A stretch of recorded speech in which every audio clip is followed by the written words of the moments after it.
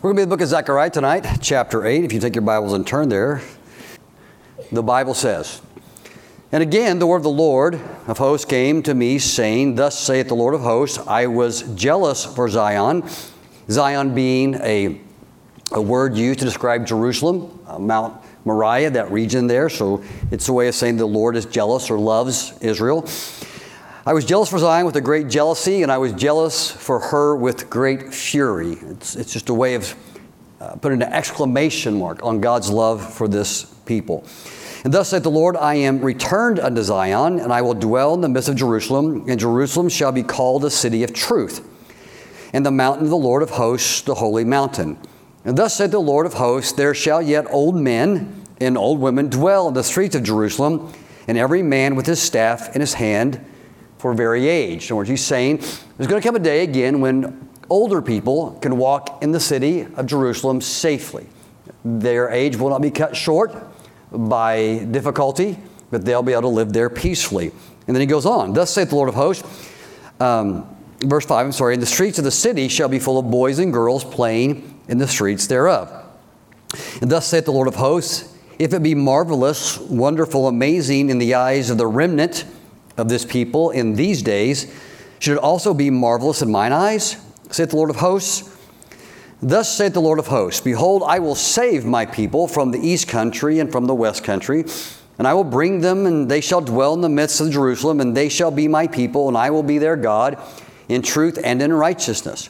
And thus saith the Lord of hosts, let your hands be strong, ye that hear in these days these words by the mouth of the prophets, which were in the day that the foundation of the house of the Lord of hosts was laid, that the temple might be built." We've studied this. There was a re-foundation day when the people, the remnant, came back from Babylon, where they dedicated the rebuilding the temple. And so he's saying, you heard on that, it was called a re-foundation day, on this dedication day of the temple being built, that this would be a challenging work, but we could do it. So he's saying, we started work. You heard the challenges from preachers then, so let's make sure we finish this work and we continue it. That's the thought there in that particular verse. And verse number, where was I? Thank you. For before these days, there was no hire for man. And it's talking about, so before while they're in captivity, nor any hire for beast, neither was there any peace to him that went out or came in because of the affliction. For I set all men, every one, against his neighbor. But now I will not be unto the residue of this people as in the former days. A new chapter, he's saying, saith the Lord of hosts. For the seed shall be prosperous, and the vine shall give her fruit, and the ground shall give her increase, and the heavens shall give their due. And I will cause the remnant of this people to possess all these things. And it shall come to pass that as you were cursed among the heathen, O house of Judah, O house of Israel, so will I save you, and ye shall be a blessing. Fear not. A repetitive theme. But let your hands be strong. Fear not, do the work, is what he's saying. For thus saith the Lord of hosts, as I thought to punish you when your fathers provoked me to wrath, saith the Lord of hosts, and I repented not, so again have I thought in these days to do well to Jerusalem and the house of Judah. Once again, fear you not. These are the things that ye shall do. Speak ye every man the truth to his neighbor. Execute the judgment of truth and peace in your gates. Excuse me. And let none of you imagine evil in your hearts against his neighbor, and love no false oath, for these are the things that I hate, saith the Lord. Now this was the theme of chapter 7. This idea of social justice, of treating people fairly, of not letting iniquity between people occur. Verse 18. And the word of the Lord of hosts came unto me, saying, Thus said the Lord of hosts, the fast of the 4th month, and the fast of the 5th, and the fast of the 7th, and the fast of the 10th, shall be to the house of Judah joy and gladness and cheerful feast. Therefore, love the truth and peace. Thus saith the Lord of hosts, it shall yet come to pass that there shall come people and the inhabitants of many cities, and the inhabitants of one of the cities shall go to another, saying, Let us go speedily to pray before the Lord, and to seek the Lord of hosts. I will go also. He said there's going to come a day when people are going to want to go to Jerusalem. Right now, no one wants to be there, but that's going to change. Yea, many people and strong nations shall come to seek the Lord of hosts in Jerusalem and to pray before the Lord.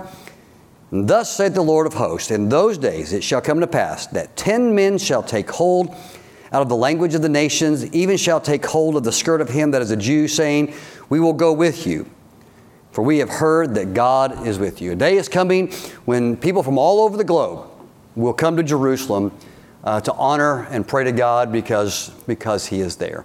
Our Heavenly Father, we thank you for the Word of God tonight. We ask that, Lord, tonight it might be a light and a lamp to our feet, that we might find application for the truth, Lord, that is ancient, but, Lord, still applicable.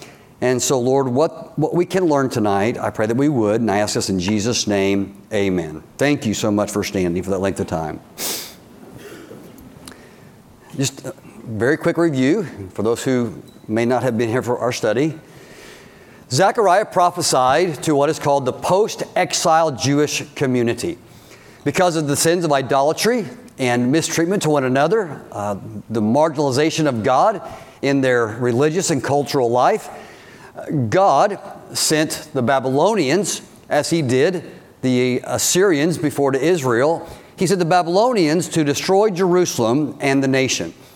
The prophet Daniel prophesied there'd be 70 years of captivity. There's a reason for that number that we might talk about later. But there'd be 70 years of captivity. It'd be a time of discipline, a time of chastisement.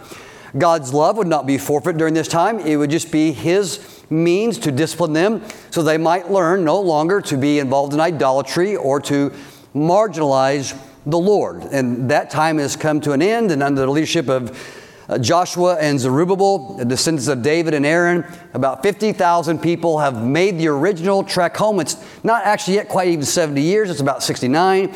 But they've made their way back to the desolation and the destruction that was left by the Babylonians that is now their home. Zechariah's ministry role was to encourage those who had returned to do this work of rebuilding with this simple theme: be strong. It's not going to be easy. It's going to be hard. There's going to be opposition without. There's going to be opposition within. It's going to be literally a Herculean, monumental task. You won't be able to rebuild the splendor of the temple as before, but we can build something that is functional. The former glory won't be repeated, but you can do something that honors me, and it's going to be tough sledding. So be strong is this message. Don't be afraid. Over and over. That's the message of both Zechariah and his contemporary Haggai. They were to give themselves to this work of restoring the temple first, then the city, and then under Nehemiah, the walls, and of course then just the nation. But here was the problem. These people came back and they knew there was challenges, but boy, this was hard. And the work indeed was hard. But a page and chapter had turned in Israel's history. And God's immediate discipline was now almost over. I guess we could say it was technically over. The discipline part of the chapter was gone. A future day of blessing was dawning, and the restoration of the city, and then ultimately the nation was on the horizon. But it was on the other side of not just God's intent and blessing, but this new day was on the other side of hard work, on the other side of being strong, on the other side of not quitting, on the other side of not being afraid.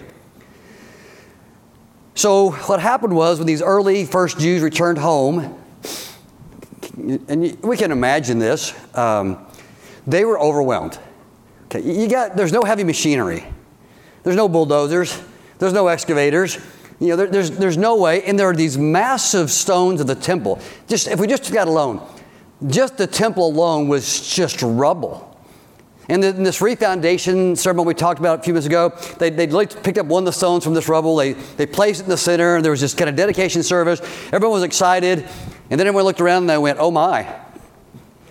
And it wasn't just a temple, but it was their homes, which they wanted to go home and rebuild their homes. And God says temple first. So there's this temptation to rebuild the home, which was a lot. And then just the infrastructure, and then the economy. And of course, we're not talking about the walls yet, or the larger nation.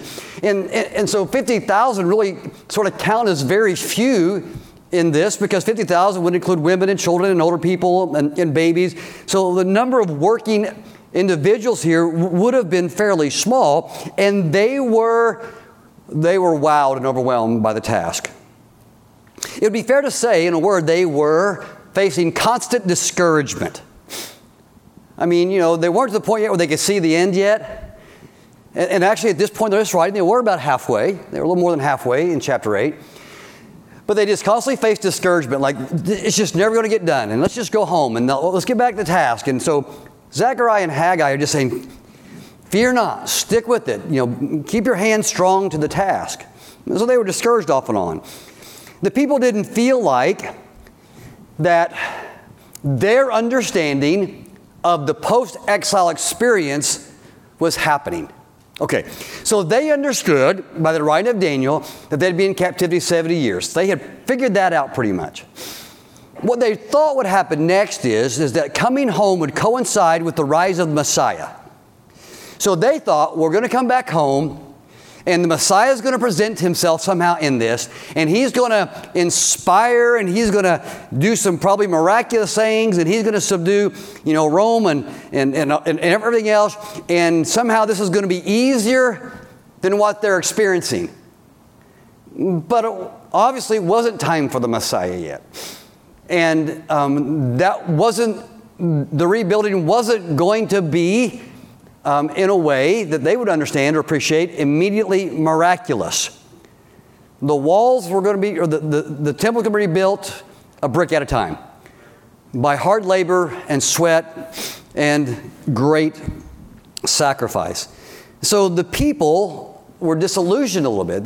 Their expectations of this is supposed to be better than this. And by the way, there's still some crime in the streets and things aren't right and people still aren't treating each other the way they should. And they were expected, kind of a triumph, victorious march to the millennial kingdom.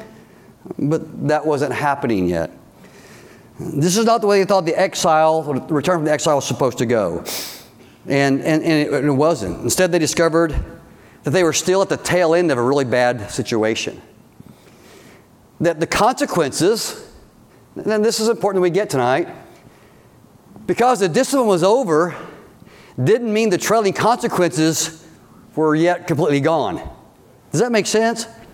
In other words, they had been chastised for 70 years by being made to stay in Babylon, but just because that was over didn't mean now the city suddenly rebuilt itself. It didn't mean the economy was suddenly right. It didn't mean that every man now had been educated spiritually the way they should be. You follow me? God's punishment was over in exile, but now coming home, there were ripple effects. There were consequences that were ongoing that in their brains they didn't want to be there. But they need to understand that the journey from exile to redemption traveled down a very hard road. And this is what these prophets are saying.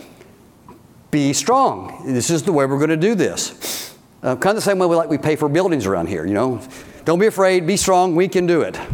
And we do. And in its own way, it's very miraculous. So in chapter 7, we were introduced to a set of, maybe not quite disillusioned or skeptics, but a different set of Jews. See, when the Babylonians took the Jews into captivity, they didn't take all of them. Many were taken to Shinar, the region of Babylon, but others were just dispersed. Remember, Israel's gone to the north, and now it's the region of Samaria. And so many were just dispersed in Samaria. They went really in countries all around the world. It's like there are Jews all over the world today.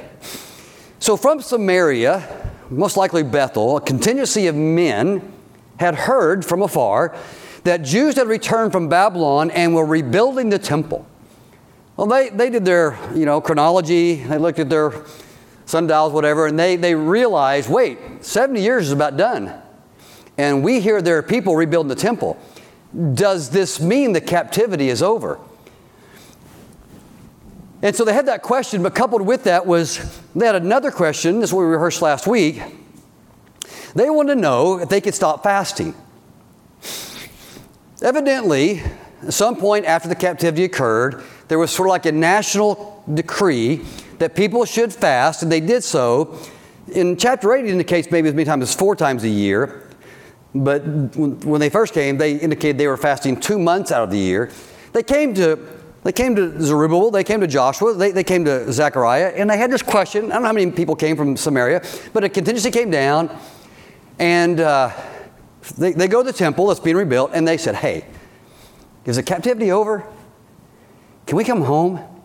Is it safe? And can we stop fasting? Okay? Now, it's not that they just, it was, I don't know how hard it was on the fast, but they had been fasting, and they wanted to know if God had heard their prayers in the fasting, and if they could stop, and if they could come home. Well, at this point, for the most part, Zechariah has seen all visions. Remember, dreams and visions. Now God speaks by what we call oracle. And an oracle in the Old Testament simply means a word from God. It's what we call a sermon today. Now, I don't hear in the same way that Zechariah heard. We all know that. But, there was an oracle comes from God. And so all through this chapter, God speaks. So God looks at these contingency men. He hears their question. And now God speaks through Zechariah to them in chapter 8. Well, chapter 7 and also in chapter 8. So chapter 7 is what he says. Yeah, you've been fasting, but your fasting is a little amiss. And what you've done is you fasted wrongly, basically. And he references the book of Isaiah here, chapter 58. And he says, you fasted for yourself. He says this way, what you've really been doing is fasting for the removal of the negative consequences, which isn't necessarily wrong, but it's incomplete. What they weren't fasting to ever do was to be right with God. They were just asking for bad things to go away. They weren't asking for good things to come in. Does that make sense? In other words, it's like we do. Lots of Christians, their life is fairly void of prayer until it has to be filled with prayer. And by the way, that's a great thing to do. It's not against that, but we have to be cognizant, like, am I only praying because my life's negative and whatever? Again, not a bad reason to pray, but it ought to be, and maybe this is a good time for me to get right with God too. And that's what he's saying to these people. This is a really good time. You forfeit the opportunity to see the bigger picture. You just want bad things to go away, but you're not necessarily asking for intimacy with me. You're not necessarily asking for things to be right between you and I. Matter of fact, I know that because I'm watching the way you conduct yourselves, and you guys are still cheating and extorting and stealing, and you're not helping the vulnerable of society. So you've never really understood the purpose of fasting, and that was to be right with God and people. Because in Isaiah 58 it says, once you fasted, not only will you have the answer to your prayer, but it'll be evidenced by the fact that you help people. And I'm not seeing any of that in your lives. So you want to ask, can you quit? Well, okay. Did you ever start with with all the right questions? Your fast has been focused on yourself. You've not been trying to be reconciled to me. You substitute a religious activity for true piety, which is being right with God and others. You've not been just in your dealings. You've not shown empathy and mercy to the vulnerable of society, widows, orphans, the poor, and the stranger or alien, the immigrant. There are 4 groups of people here who are eminently vulnerable, and I can't see that you've done anything to help them, except maybe take advantage of them. So can you stop fasting? I don't know, can you? You're not getting it. Yes, the judgment's over, but your lives aren't right yet. And so in the text we see here an important revelation and insight to the heart of God, and that is that one of the expressions of love and devotion, of true piety or being right with God, is the way we treat each other. If you want to ask me, if you want to grow and be right with God, then I'm going to say, love your brother. Be a help to him. Find people who need something and do something about it. In other words, this is so elemental. What does it mean to serve God? We talk about Micah 6:8. Well, we'll go by the New Testament. What's it mean to be right with God? Love God, love people. 2 greatest commandments. He says, and I'll know you're right with me, in part, by the tangible expression of how you treat other people. And when I see you worried about widows, and when I see you showing mercy on orphans, and when I see you care about the stranger and the aliens, and when I see, and I understand today our world of poor is different, but when I see you interject yourself in such a way that you're distributing wealth to help the poor, well, then I'll know that you understand the covenant relationship between you and I, and that'll give me the opportunity to bless you. God, this is no surprise, God cares about people. Not just the absence of difficulty in your life. So chapter 8 is a continuation of this dialogue. God's word, oracle, comes again to Zechariah very quickly in the same context. And so I'm just very fast. Verse 2 says, my passion, my zeal for you is great. That's never changed. You're asking me, is the hard times over? Well, the judgment's over, but my attitude toward you has never changed. I've always loved you. I've always loved you. I've been jealous for you. Verse 3, my intent is to be present in Jerusalem. I want to be here. Just like God wanted to be in the 7 churches in the book of Revelation, but they excluded him. He was like on the outside knocking. He says, my intent is to be there. It's your heart that's not there, verse 3. I want to be there. I want this to be a city of truth again. Verse 4, my intent is to make this city safe. Right now is a den of thieves. In the vacuum of the Jewish people, all kinds of people moved in. It was a harsh environment, as evidenced by Nehemiah when he got there. And God said, listen, if you'll just be brave and don't fear and do the work and make things right, there's going to come a day when boys and girls can play in the streets and old people can walk down with their canes and they'll be safe. A day of safety is coming. You know how I feel? That's how I feel. I'm jealous for you. I love you. I'm going to make this place safe. I'm going to prosper you. Verse 5, again, boys and girls can play in the street. Back to 4, older people can be there. Verse 6, he says, I want you to realize that the idea of marvelousness here is unbelievable. They're thinking, no way. No place is this city going to be safe. And God says, it's a wonder to you, and it's a little bit of a wonder to me, but I can make it happen. But you're going to have to do your part. And so he says, you're going to have to work to make it happen. Verse 7, he says, thus saith the Lord, my intent to you, contingency from Samaria, and to all you listening, my intent is to save you. My intent is to bless you. My intent is to help you. Verse 8, to renew the covenant relationship that I never broke, but you did. And so he says, this is my heart. So God says to these people, can we stop fasting? Man, I love you people. I'm here for you. I want to rebuild the city. I want this to be a great city. I want to be safe. So he gives all these encouragements. He's there. He's involved.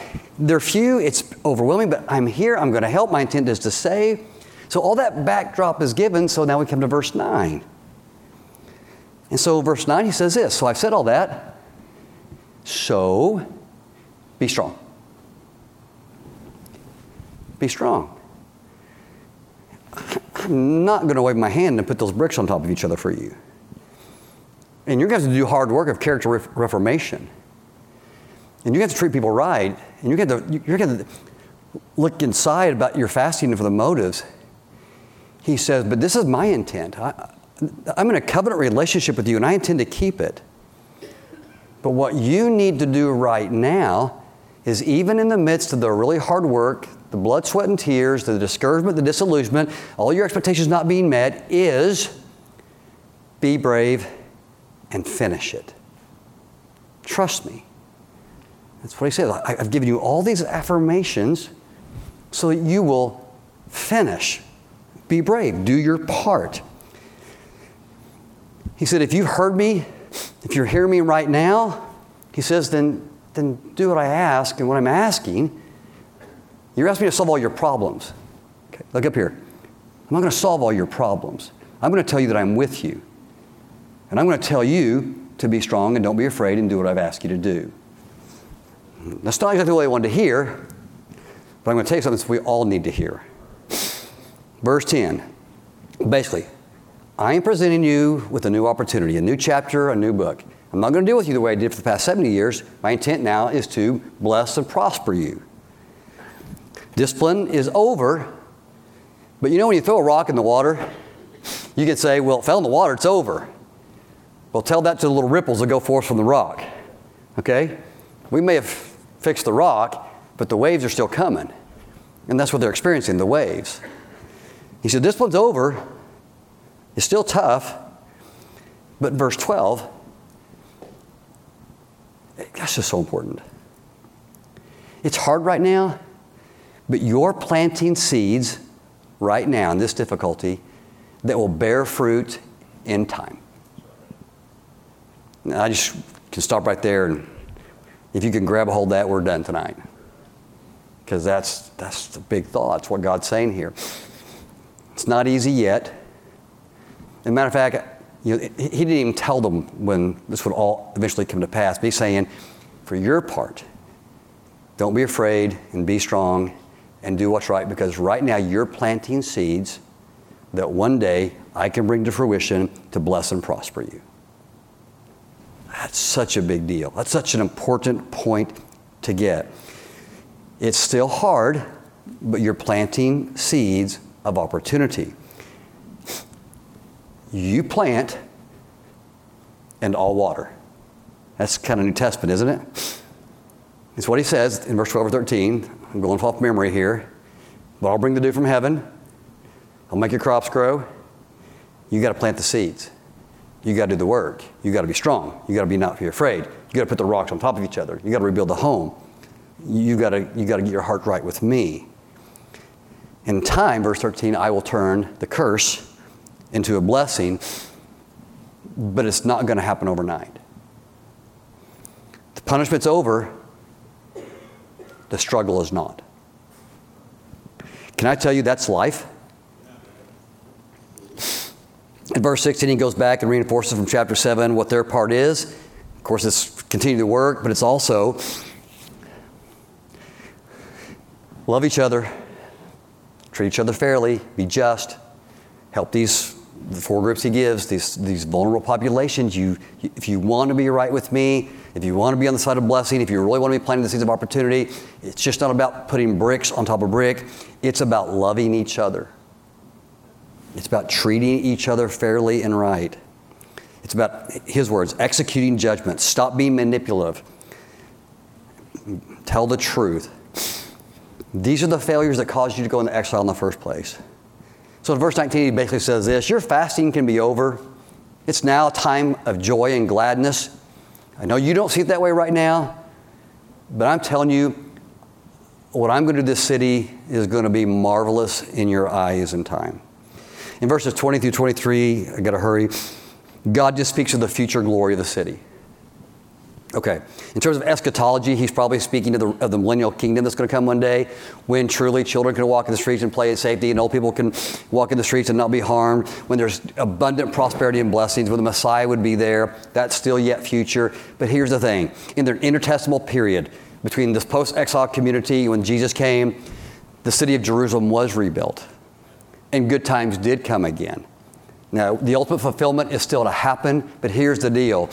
God's principles are immutable, and we always still reap what we sow. And while we might not see the full blessing of what life will be one day, we can still make our lives better by the way we live today. Okay? So eschatology, is this about the millennial kingdom or not? Probably so. But the truth is, he's still saying to these people, your life can be better if you'll take advantage of the seeds of opportunity I'm giving you. And of course, that's the application. This is so elementary. And I can say this to everyone in this room tonight. So often, the only thing standing between you and what you want, better said, nothing standing between you and what God wants for you, is you. Yeah, but no. Put the yabbits back in the cage. Stop making excuses. The thing that's standing between you and what God wants for you is probably looking you in the mirror. God loves us with a jealous love. He intends to be with us. He intends to bless us. We're in the dispensation age of grace. He obviously wants to bless us. He's for us. Who can be against us?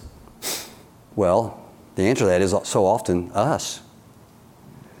What stands in the way of the blessing, the goodness, and the peace we want is the forfeiture of doing the hard work on our part.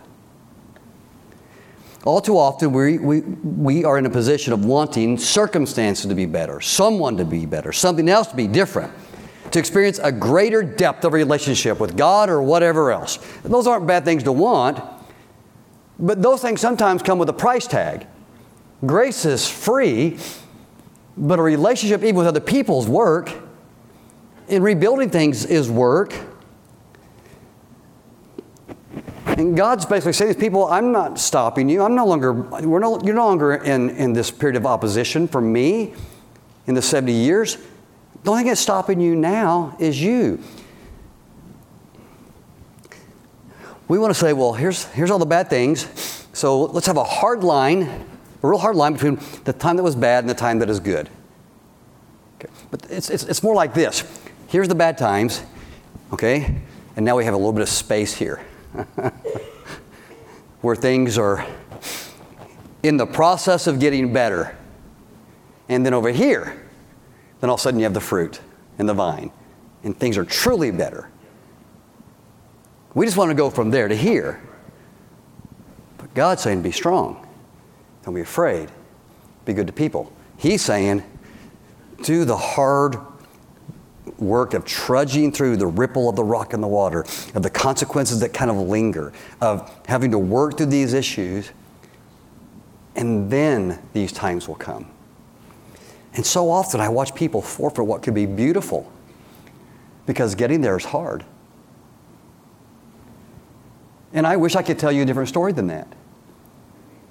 You know, if I decided to be a much better person today, like right now, I'm going to do these 10 things better. Well, I could probably get there, but probably can't get there tomorrow. Or maybe even next month, and maybe not even next year. But come see me in 5 and 10, and I might be there. And that might be true for your homes. That might be true for, if we saw things in our church that needed fixed. Just because we see problems here doesn't mean we can necessarily fix them. We can identify them. We can work on them. We can truly repent of them. We ask God to take away the bad, but then we have to work to fill in the good. We just can't sweep the house clean. We have to fill it with what is right and good, to borrow from the New Testament. The text is making it abundantly clear. God's for us and with us, but there's something we have to do. We have a part, and the part is sowing. And it's sometimes sowing when we have to plow up the fallow ground, when the sledding is uphill. And so it's why it's said over and over and over. You're in a hard spot, we're in between, be strong. Don't be afraid. Do the difficult, complete the hard work. Now, the truth was, these people had a part to play in God's grand scheme of eschatology, and this would set up the things that would bring in. We know one day the Messiah, Jerusalem would be restored, and then, from the lineage of David, the Messiah would come, and then, kind of unknown, these people, he would die on the cross for us, and dispensation of grace would come, but then what they understood is going to happen one day. The millennial kingdom is going to happen, and then eternity. He said, I'm interjecting this. You may never know the millennial kingdom in your lifetime, but you can know better than you have today. Because God's laws of sowing and reaping are genuine. And you can position yourself, because I'm not moving, says God, to receive an unbelievable blessing. It's not enough just to have a change of heart and even repent. That's the starting point of becoming something other. And that's the hard work we have to give ourselves to. We want that to be enough. The consequences of sin take time to resolve. And we have to be patient when we're working towards what's right. We have to suffer through some difficulty. We have to realize that seeds don't grow in a day into a mature plant. It takes time. And that, God's for me, but why is this so hard? Because we're just moving to a place where you can actually reap what you've sown. It's not enough just to decide to turn the page. Sometimes we have to do the hard work of writing the chapter and do the work.